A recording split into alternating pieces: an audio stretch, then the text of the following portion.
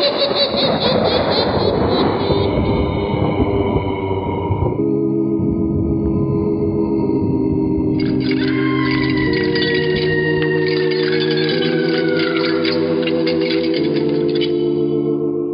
Mysterious Old Radio Listening Society podcast.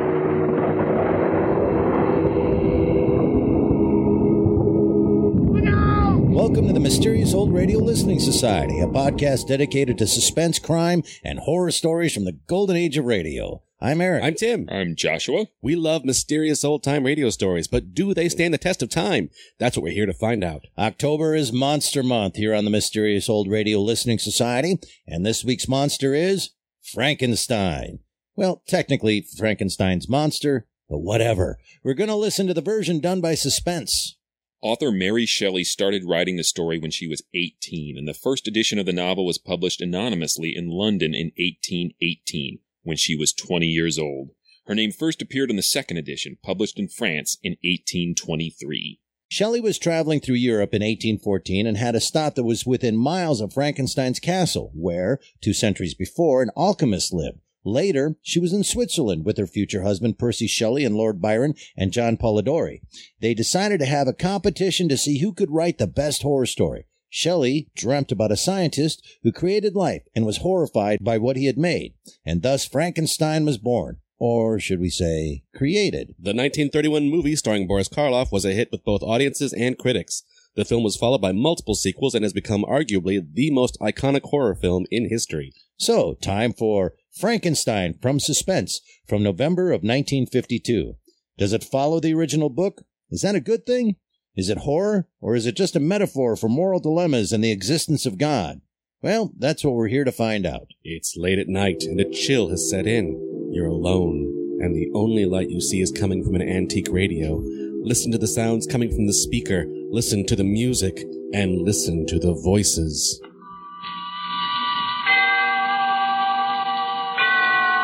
Autolite and its 98,000 dealers bring you Mr. Herbert Marshall in tonight's presentation of Suspense.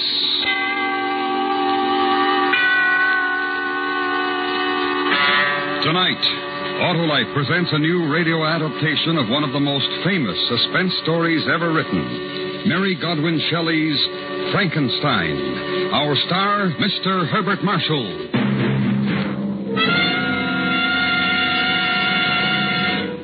Hello there, Harlow. Well, mend my fences if it's not the senator. How's it look for you, Senator? Going to cast your ballot tomorrow, Harlow? Why, Senator, I'd no more forget to vote than forget to winterize my car. And now's the time to do it. Get the oil and grease changed, put in antifreeze, inspect the battery cable. And check the spark plugs, too. Right, Johnny Plug Check. The spark plugs are the very heart of your car's ignition system. And when they're right, your chances of starting, even in coldest weather, are better than ever. Well, I'll visit my Autolite spark plug dealer, Harlow. Do that, Senator, because he's the expert on cleaning and adjustment. And if replacements are needed, he'll recommend those world-famous ignition-engineered Autolite spark plugs, either standard or resistor type.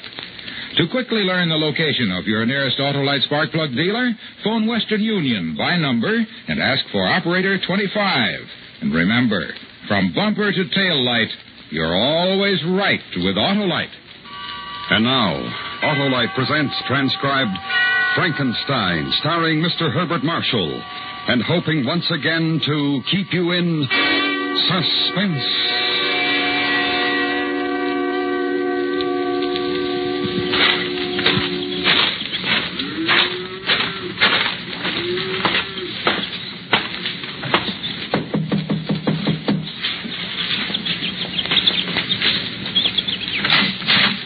Oh, hello, Victor. Hello, Mary. The Reverend in? Out in the garden as usual. Do you want me to call him? No, thanks. I'll go out. Well, all right. Tell him not to get too dirty. We're supposed to play croquet with the McDonald's at 5. I'll tell him. When's Elizabeth coming home? Tomorrow or Tuesday, I think. You both have to come over for dinner. Love to Mary. See you later.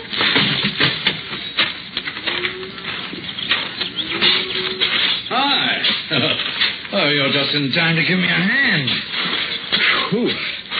Well, these Indian summers, hot, too sticky. James, I got to talk to you. Well, of course. What, anything wrong? You know, you haven't looked too good for the past month or so.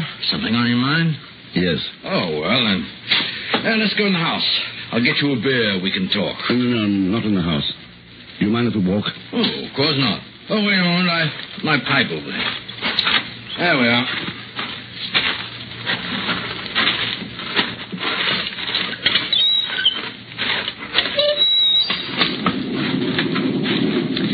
Might get some rain. Hope so. I won't have to play croquet. Asinine game. James? Oh, look now, we're friends. You know you can speak to me. What's the matter? One of your patients die? You made a mistake, perhaps? No, nothing like that. Perhaps it's worse. I'm not sure. Has it anything to do with Elizabeth going away? In a way, yes. Oh. My favorite place. You know, Victor, I think of most of my sermons standing here looking across the valley. Lovely, isn't it? Got a match? Oh, thanks. Listen, I've been doing an experiment. It's very complicated. And I've almost finished. Well, that's wonderful. I think I'm a little afraid of it. I don't know. I've tried to think it out myself. I can't find the answer. Go on. You believe in God, don't you? Oh. I mean, because I don't go to church, you don't think that I don't believe, do you? I don't think that at all. You're a good man. I want you to promise me something. You've got to promise that you'll never breathe a word of what I'm about to tell you. You have my word. You swear? I don't usually break my word. Oh, I'm sorry. Look, I've made something. It's tremendous. It's impossible. But I think I've done it. And it goes against everything you believe, James. What?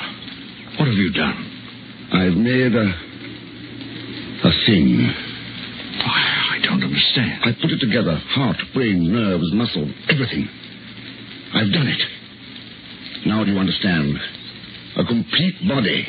And you're upset because of that? You think that you've done something wrong? But you're a surgeon. What you've done will help to save a life. If you've learned more about the human body, this experiment can't be wrong. It can only do good. Oh, I shouldn't worry. Last night, I made it move.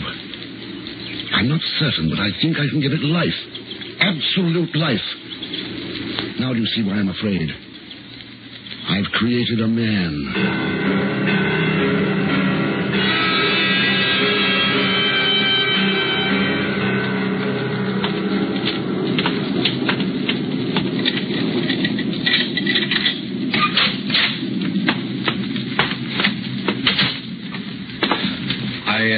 I'd better call Mary. She'll be worried. All right, but... I won't say anything.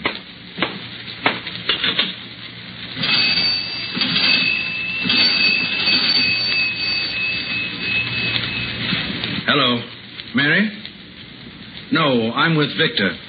Listen, dear, I'm afraid we'll have to put off the McDonald's. Yes, I know.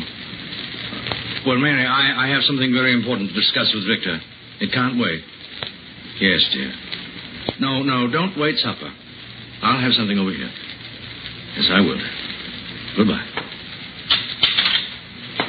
You don't have to see this thing if you don't want to, James. Where is it? In my lab. I had an addition built on. I'm the only one who has a key. I don't say I believe what you've told me, but how do you know you can make it live? I mean, is it anything more than galvanic action? You'll see.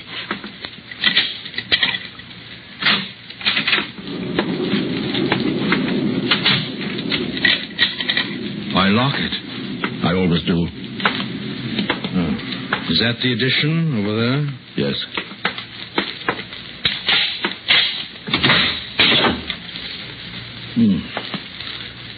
Dark. There aren't any windows. It's better that way.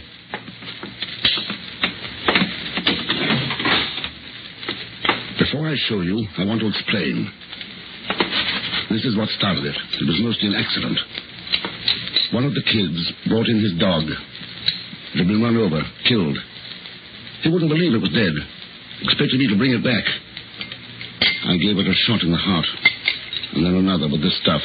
A compound I've fooled with for a long time. Yes? The dog came back to life. Just for a moment. How do you know the dog was dead? No, it was. It had been for 2 hours. All that happened 3 years ago. You've been experimenting on things ever since? Yes. It's wrong. I don't know. No, it's wrong. You went to stay, James. What are you going to do? Try to bring it to life? I've got to. I've got to try. Then why did you come to me? I wanted to tell you. I had to tell someone you're my friend. I'm a minister. I preach and believe in the Word of God. Do you want to see it? No. No, I don't, but I must.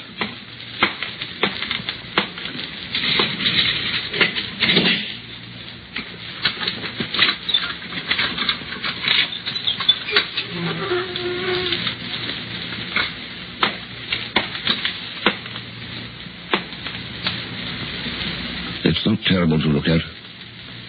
I've done a pretty good job on it. But it isn't quite finished. I'm not quite done with the face. Oh, my. Well? No, Victor. Bury it. Let it be at peace. Don't do it. Even if you can, and I can't imagine it possible, don't even try. Do you realize what it would mean to me, to the world? Standing here with you, looking at that, it's easy to imagine anything. I don't want to. Put it to rest, Victor. Forget it. That's just it. I can't. Not until I find out, one way or the other. Watch. What are you going to do? I'm going to show you what happened last night. I don't want to see. I don't care. I know better. Oh, listen to me, Victor. This mustn't go on. You've got to stop it. Not yet. Not until I find out. Does Elizabeth know what you're doing? No. Why did you send her away? I didn't want her here when I made the last test. Because you're ashamed. You know it's wrong. You know what she'd think. I'm not ashamed. I think I'm a little frightened at the incredible greatness of what I've done. It's bigger than anything since the world began. If it moves, if you prove your point to me, will you stop then? Will you destroy it? The formulas, whatever papers you have, destroy all of it, will you? I don't know. Hand me that hypodermic, will you? No. All right. There. If I say I believe you, Victor, if... You don't have to be afraid of it. It couldn't hurt you, you know. There's only enough of this stuff to stimulate a small portion of its brain. I'm not afraid of it. I'm afraid for us all. I've never preached to you, Victor. It moved its left foot last night. Then the right. I'm going to try the arm now. Move the light over, please. Thanks. Watch carefully. Only takes a few seconds. Now.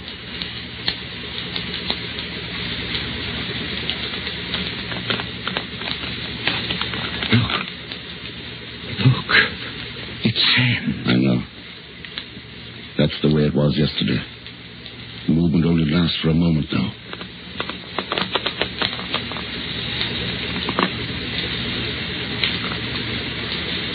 That's all.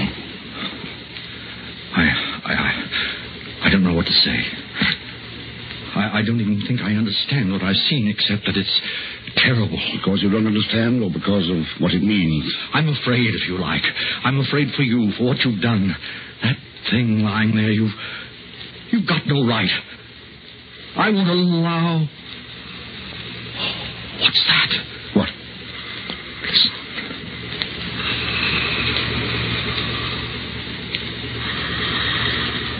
Stethoscope. It's impossible. There wasn't enough.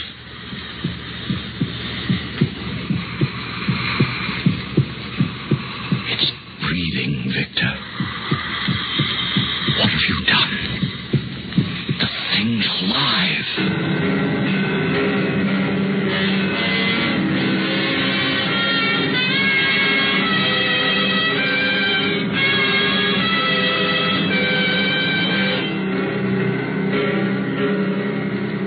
Autolite is bringing you Mr. Herbert Marshall in Frankenstein. Tonight's presentation in radio's outstanding theater of thrills, Suspense.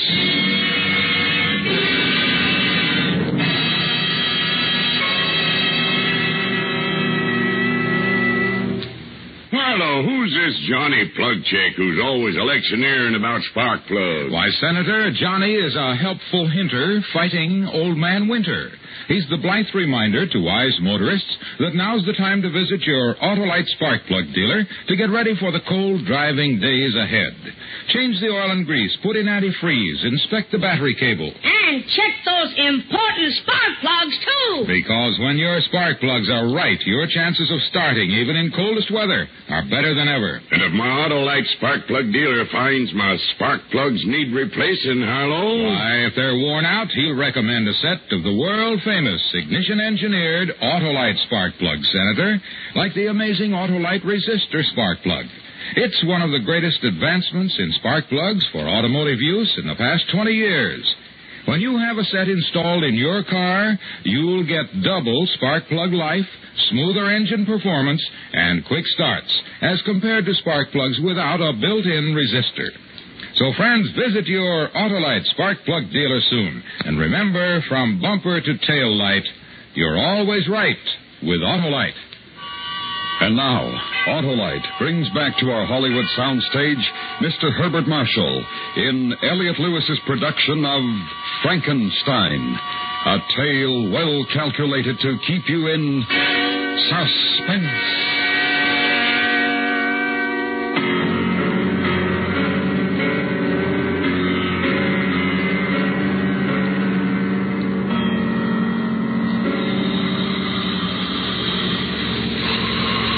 Didn't have enough. It couldn't have. 10 cc came yesterday. Unless the drug's are cumulative. Maybe that's it. His eyes are open. What are you going to do? Now, listen to his heart again. It's got to be destroyed. You've got to put an end to it. It's inhuman. Don't you see what you're doing? You can't give it a soul. No. You can't give it... How do you know what I can give it? I've given it life, haven't I? It sees, it breathes, moves, perhaps hears. Yes. Does it hear? Look, did you see that? It blinked, the head jerked. It hears. It's aware of sound. Does it feel pain? Don't, Victor. It's not an animal. You've formed it like a man. Give it the dignity of one. I won't let you do that to it. I've gone this far, James. Put down the scalpel. What are you going to prove by that? I think you must be mad. I don't interfere with your work, James. Why? There's someone at the door. Yes. I think I'd better strap it down on the table.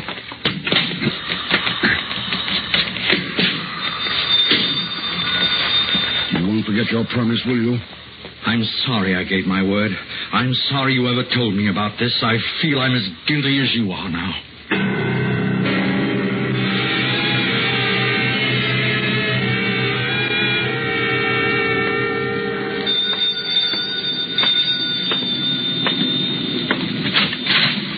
Well, whatever took you so long? Hello, James.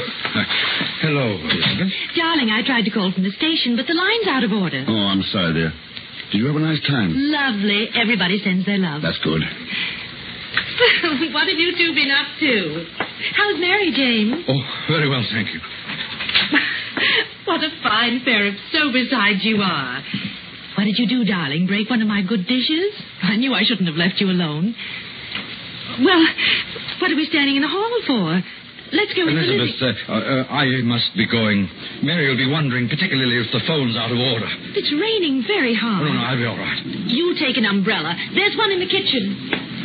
Are you going to tell her? No. You won't unstrap it from the table, will you? Not yet. All right, I'll try to come back later. I want to think. About what? You've changed since you came to see me this afternoon. You really don't care what I think now, do you? I suppose not. Thanks anyway, James. Are you going to let it live? That's funny from you. Have I the right to kill it? You've already done something you had no right to do. Something that you don't even understand. The creation of man isn't your job, it isn't mine. Oh, I know your bright scientific mind's laughing Here's at me. the umbrella, James. But I wish you'd wait until the storm blows over. No, I really must get back. Thank you, Elizabeth. I'll return it tomorrow. Goodbye. Well, what's the matter with him? Have you been arguing religion again, Victor? No, dear. Look, I'm doing a little work in the lab. It's rather important. Do you mind? What is going on, Victor? There's something. No, dear, nothing at all. There is... I know there is. What's the matter? Nothing, dear, really. I've got to get back to work now.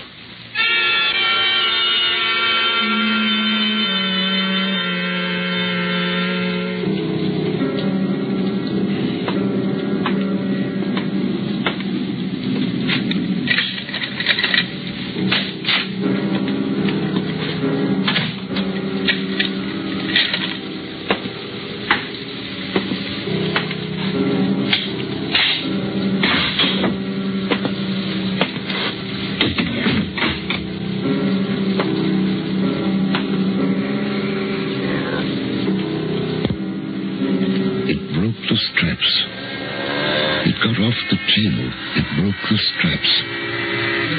It's just standing there, looking at me. What do I do? Talk to it? What do I say? Can it understand I've done it? I've done it? It's almost perfect. Muscular control. Coordination. I wish I'd finished the face, though. It must be terribly strong. That's odd. It's not over average size. Now what?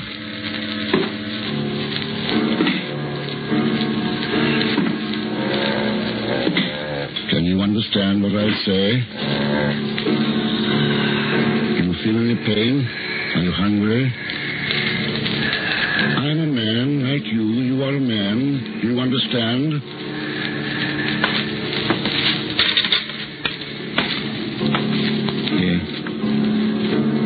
Is a mirror. You can see yourself in it. Look.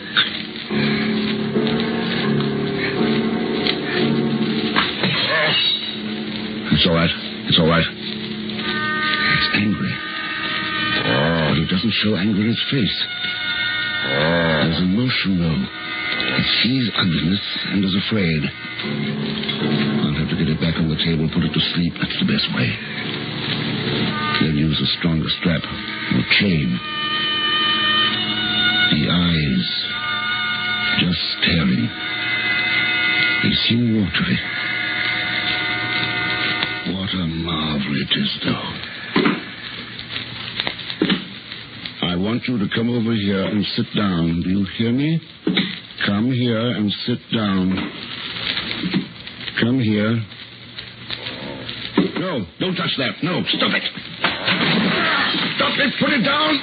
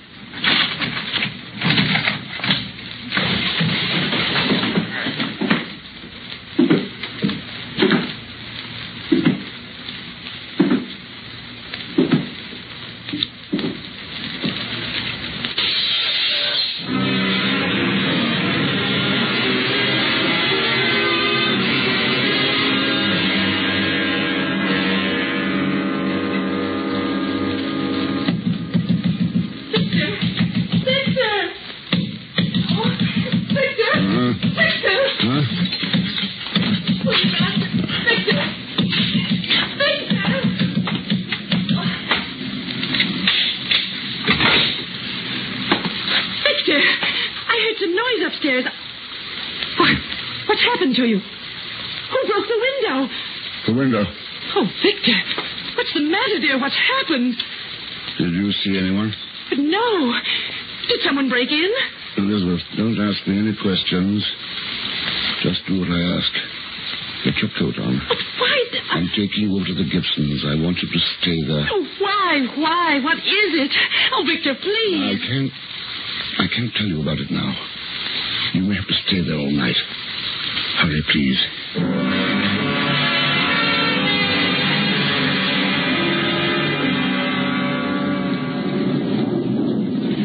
got to call the police. No, they'll shoot it. I don't want that. It's just frightened, that's all. Oh, being a fool, Victor. Do you realize what it means?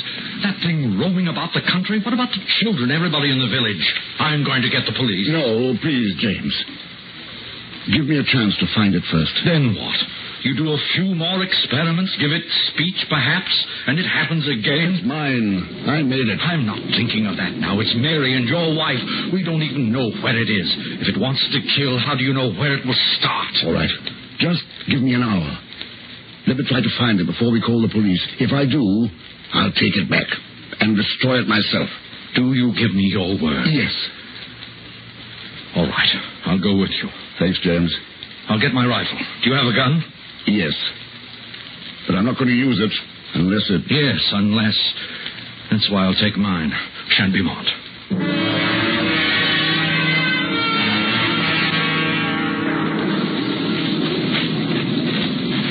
It's getting dark.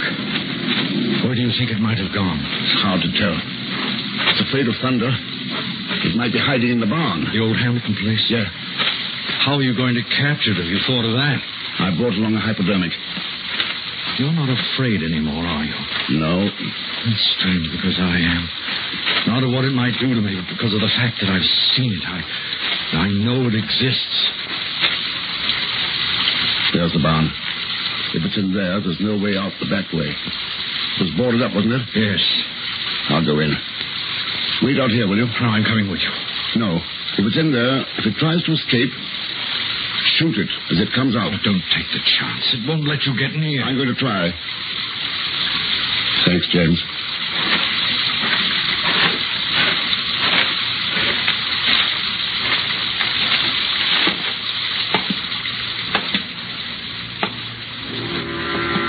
I lied. I'm afraid. It's in here, hiding, waiting for me. I'm afraid. I should have destroyed it. James was right. What's the matter with this flashlight? Wet. That's better. What's that? In the corner.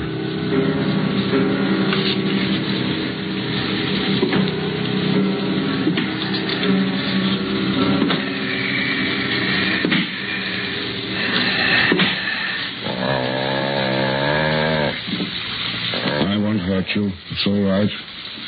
I understand. I won't hurt you. Don't be frightened. It's going to be all right. You'll hardly feel this. It won't hurt.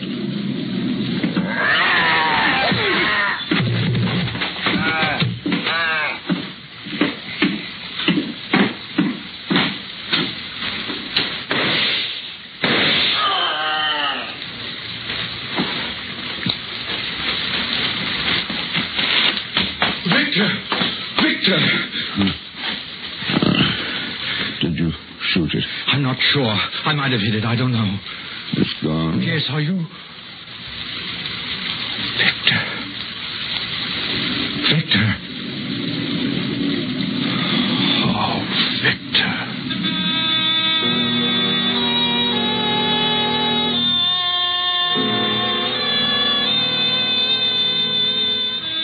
He never recovered consciousness again.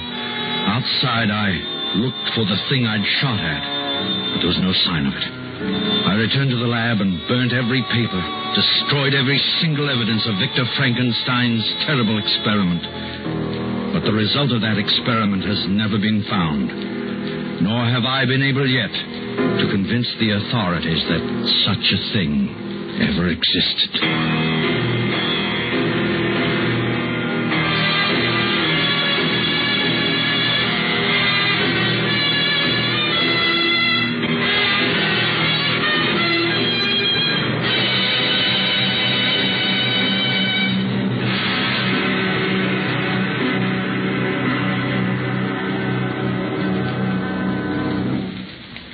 Suspense. Presented by Autolite. Tonight's star, Mr. Herbert Marshall. This is Harlow Wilcox speaking for Autolite, world's largest independent manufacturer of automotive electrical equipment. Autolite is proud to serve the greatest names in the industry. They are members of the Autolite family, as well as other 98,000 Autolite distributors and dealers in the United States and thousands more in Canada and throughout the world. Our family also includes the nearly 30,000 men and women in 28 great Autolite plants from coast to coast and Autolite plants in many foreign countries, as well as the 18,000 people who have invested a portion of their savings in Autolite. Every Autolite product is backed by constant research and precision built to the highest standards of quality and performance. So remember, from bumper to tail light, you're always right with Autolite.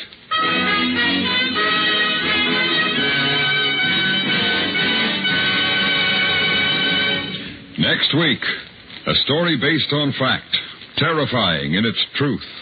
The dramatic report of a man returning home to find he now lives in a frightened city. Our star, Mr. Frank Lovejoy. The program will be heard on Suspense. Tonight's story was adapted for Suspense by Anthony Ellis. Suspense is transcribed and directed by Elliot Lewis. Music was written by Lucian Morwick and conducted by Lud Gluskin. That was Frankenstein from Suspense here on the Mysterious Old Radio Listening Society podcast. Once again, I'm Eric. I'm Tim. I'm Joshua. And this is Monster Month. We've done The Mummy. That was last week from Quiet Please. This week we turn to Frankenstein, and the monsters we picked are all the traditional Universal movie monsters, but they're the greatest and the best, so there. Lots of Frankensteins to choose from. Lots and lots and lots. It's been adapted, well, as we know, many ways, many shapes, many forms. Probably the most long-lasting is that 1931 film with Boris Karloff that kind of set the stage for everything after that. The thing with Frankenstein that everybody who adapts it struggles with is, are we going down the Universal path or are we going down the Mary Shelley path? In other words, are we going to do it like the book or are we going to do it like that great movie? Both have merits. I'm interested to hear what you two prefer. I know it might sound blasphemous to say, you know, Mary Shelley's book's pretty boring, actually. It's just a lot of talk. Oh, boy, Eric. I like a lot of the book, but it is it's purple certainly prose, yes. Won't meet the expectations of if you are thinking of the movie at all. Right. The things that make the movie iconic are not from the book. Essentially, this episode takes the thematic ideas from Shelley's novel and then tries to somehow make them work in the sort of universal horror Frankenstein model. I'm not sure that it's completely successful at that, but I think that was the intention. Yes, I think it does mix some of the long-winded morality along with the let's cut to the chase and have a giant monster chase some people around and throw a little girl into a lake. I think one of the problems, and what I have so much respect for, is the idea of how are you going to do this in less than 30 minutes? Yeah. And I think if someone gave me that task, I would first of all panic and then struggle. And then how are we going to do this? How are we going to get the essence of this story across, this classic piece of literature and this classic piece of pop culture phenomenon across in 30 minutes and tackle all these thoughts and ideas and make it interesting, suspenseful, scary. It is suspense. It needs to not dwell too far on people just sitting around with pipes going, yes, well, are you God? I don't know if you can create life. We can't do that for too long. But it did. You think so? This is suspense. So it is expertly done. The cast is great. We've got Paul Frees as the monster, right? Yes. And we, Herbert Marshall and Mr. Wilson. Joseph Kearns is Dennis the Menace's next door Reverend neighbor. James, who's a great reverend. I want to go to his church because he immediately tries to offer Victor Frankenstein a beer, and he says croquet is asinine, and I'm like, I'm on board. Explain to our audience again who may not know Paul Frees.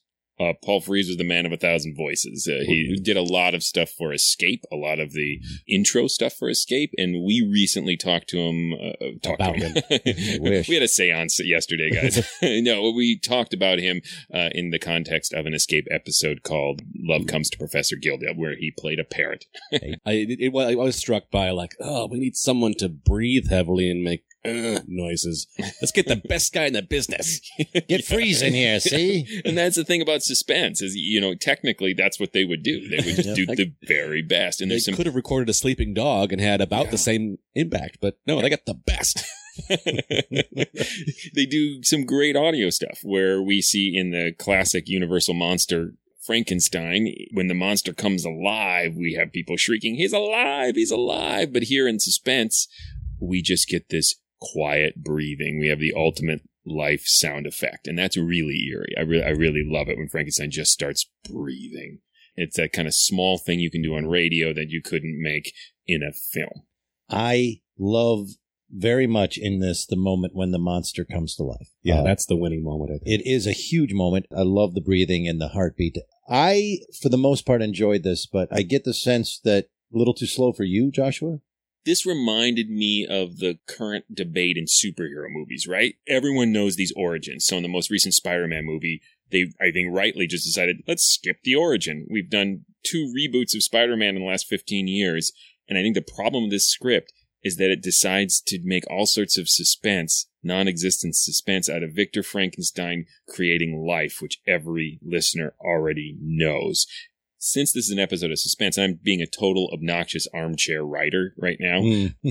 I think it would be much better to have started with this monster already created, or it's the opening moments. And I am a fan of the book. I think if you're going to turn this into a suspense episode, you do the sort of cat and mouse game from the book of Frankenstein being smart and a shrewd, cunning villain. I mean, Frankenstein's monster, that is.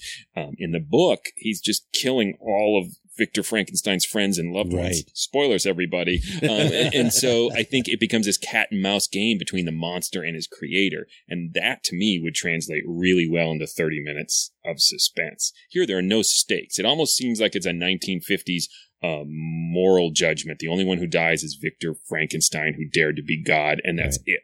What you're saying is he could have come to the preacher and said, guess what's alive, and started there. Yeah. And then he comes and shows him and says, oh my God, what have you done? In the book, the sort of philosophical discussions take place between Victor Frankenstein and the monster. So I like the theological discussions. Frankenstein and this monster in the book talks about, like, I'm your failed Adam. I've turned into a fallen angel. So it's all there, but it gets a little boring when it's just the Reverend and Victor Frankenstein. The choice of choice of making Victor so reserved is really contrary to many presentations of the Doctor as being this tormented, driven, obsessed, which those elements are in the character of this performance. But they're not in the story. We don't see why he would be tormented by anything. Seems to be motivated just by, I think I can do this. That's good, Mom. Isn't that good enough?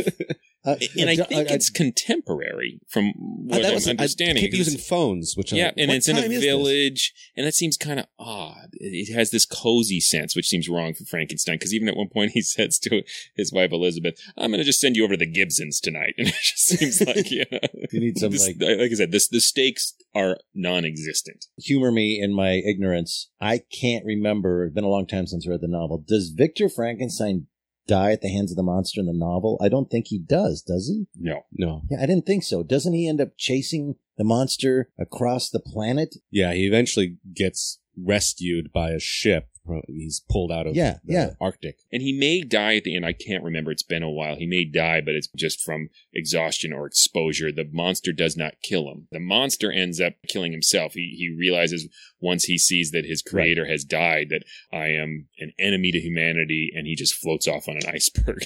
That's right. Singing. So my question is, what do we think of them in this adaptation in 30 minutes saying, you're going to kill Victor? The creature doesn't have much character in this as far as what he wants, what he's going to do. He's clearly just an innocent creation and doesn't have any actual intellect or feelings. Obviously, in the book, she's doing a parallel of the fall of man. Frankenstein's monster is created and immediately starts doing evil, terrible things, even though you also see the monster as a victim. Right. I mean, the body count is just really high. Everyone who Victor Frankenstein has ever cared about dies at the hands of this monster. Right. And he's clever, and he frames people for the murders. He's just not a nice monster. You notice they call him Victor. They never call him Frankenstein. You notice you never hear the word Frankenstein? Yeah. Oh, I didn't notice that. I have no idea why. I could not figure out what the motivation was. It could be, oops, forgot to write the actual word Frankenstein in the script. No, I think that had to be intentional. But why then? That's an interesting, maybe not to, so that it's not so associated with all the other works of it. It might be the aspect of modernizing it that if you hear the name Frankenstein, it's going to make you think of that time period in a way. Right. Yeah, I think they wanted you to feel that this could happen now. There was this really great radio play moment with no narration at all as the monster is destroying the lab, breaks through the window or the door, or whatever it is, we don't know, and leaves. It's about 30 seconds, and there's nobody going, then the monster grabbed the chair and threw it at me. And then there's nothing. It's just noise and a little gasp here and there, and then he's out. And yet I saw it all. Mm-hmm. And I really liked it. The sound is really good. I thought it was a fantastic scene and scary. At the beginning of that same scene, another great theater of the mind moment where Victor sees the monster for the first time, and instead of describing him, just goes, "I wish I'd finished the face." Yes. And then you all get to imagine how unfinished this face is, and that's fantastic too. I was trying to track, did the monster escape through a window? And if so, bad for them, because at the very top they set up, this room has no windows. It is glass breaking. I think that's all his vials and mad scientist glassware. That's really expensive to replace. Mad scientist glassware. I didn't have monster insurance. Damn it. Before we get to the vote, I just want to point out that the kid playing Johnny Plugcheck got a sweet VO gig. Oh, I can't believe we have not mentioned Johnny Plugcheck. Oh, that is a great voiceover gig. Yeah. And check the spark plugs, too. And then he's done. He called it a day. What would have been brilliant is if at the very end, Frankenstein had come back and thrown Johnny Plugcheck into a lake. Check your spark plugs on the side of your neck, mister. Sploosh. I didn't know that it was Paul Frees. It got by me, but I did write, I love the voice of the grunting of Frankenstein. Yeah. And when I hear it's Paul Frees, I'm like, well, yeah, he really is quite talented. And he was trying to do it very subdued, too. He wasn't trying to do Boris Karloff. Well, let's take a vote on this unless someone's got something really important to say. Joshua?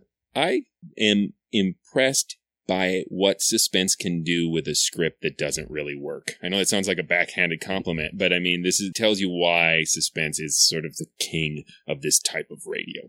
My personal opinion is that the script is a disaster structurally for building suspense, but the performances, the Foley, Johnny Plugcheck, it still interested me to listen to it, even though the whole time I was like, this isn't working. You know what I mean? I wasn't bored. I don't think it stands the test of time, but not out of an issue of date or that it feels old-timey. It feels like a miscalculation that people did the best with that they could. And it's fascinating that Suspense decided to tackle Frankenstein in 30 minutes. Yeah, it's quite a feat. I'd come to a similar conclusion. Listening to the top of it, I was really having a hard time with it. The discussion between James and Victor was so sort of vaguely implying stakes without ever really having them, that anytime they would throw out something that sounded vaguely funny to me, it made it overpowered the story. Like at one point, I think Victor says, "I don't come to where you work." I mean, he's like treating like a heckler, like, "I don't interrupt you when you're doing your stuff." Yeah. Leave me alone. And when he says, "I made a thing." I hope you use the bathroom. But, I mean, almost in the moment where James's voice trails off and you start to hear that breathing, the whole thing gets really good right there. So it redeemed itself for me in basically the second half. I really enjoyed it. Here's where I'm going to get a lot of people maybe not respecting me, but I don't like the Mary Shelley Frankenstein. I'm not a big fan of it. I get it. I think it's more of a philosophical book. I know it's considered the first science fiction, and it should be. And I know it's considered a classic, and it should be. And it's well written. I'm not saying it's a terrible book. I'm saying it's not something that, oh, yeah, I want to reread that again and again. You know, and as you guys know, I'm very simple in my entertainment. I love the Universal 1931 Frankenstein a lot. And they did. They cut to the chase. We brought life, and life killed, and it ran around like a monster, and we had pitchforks and torches, and it had bolts in its neck, and it was green, and it was fantastic. That being said, that's what I love. That's what I want to watch, is action, not talking. And I loved the action of this. I loved the scene where he's brought to life. I like the terror of the actors, the preacher, and Victor. I like when he trashes the room. And I thought there was just enough discussion of the moral dilemma. I loved how the preacher talked about what you're doing. Do you understand how terrible it is what you're doing? I love that they hit on that. And the terror of the preacher, of what you have done and what it means to my religion, to mankind, to everything. You know, you can hear his head going, right? Like, there's a great moment too where he says to Victor, "I've never preached to you." Like he's saying, like, seriously, this is extenuating circumstances. Right. You are doing a bad thing. I just thought that in 30 minutes they hit everything that was important and did it pretty well. I would say out of the other Frankensteins that I perused a little bit, a lot of which I gave up on 10 minutes in. Some of the other radio, I went, no, not enough, giant boots and stomping around. I have to put in my vote for my favorite Frankenstein monster representation was Rory Kinnear in Penny Dreadful. I don't know if either of you guys ever saw it. No. But it's awesome. It's both. He's the poetic, sort of fully intelligent, very cunning, and super violent. It's awesome. Young Frankenstein. Fair enough. Is so fantastic. I'm so sorry. The actor's name is Peter Boyle. Yeah, Peter Boyle. God, really my second favorite Frankenstein ever. So this comes in third. Yeah, I would say this is one of my top 5 Frankenstein adaptations. I do say, though, that if they continued down this for an hour, I'd probably check out. For 30 minutes, I thought it was great fun. All right. Well, thanks so much for listening, everybody, to Monster Month. If you'd like to learn more, please go to ghoulishdelights.com. You'll find other episodes of this podcast, and you'll find information about live performances we do. Because, for example, we're going to be at the James J. Hill Center performing a live version of Dracula at the end of this month being October, in case you're listening to this at some other time. In 2017. Yeah. In case this is like the future. 2064. We're putting all these podcasts in a time capsule. Well, what do you think the internet is? You're right. Hey, speaking of the internet, you could also go to iTunes and write us a review. We'd love it. It doesn't have to be long. It doesn't have to be complicated. It could just be podcast good. That would work just fine. Do you work on these before you come in here? I think they'd be a little better if let's be honest. So no. All right, what do we got next? We continue Monster Month. It's me. The next one is going to be The Werewolf. Yes. Werewolf. From Dark Fantasy, we're doing W is for Werewolf. Until then. Look out! And check those important spark plugs, too!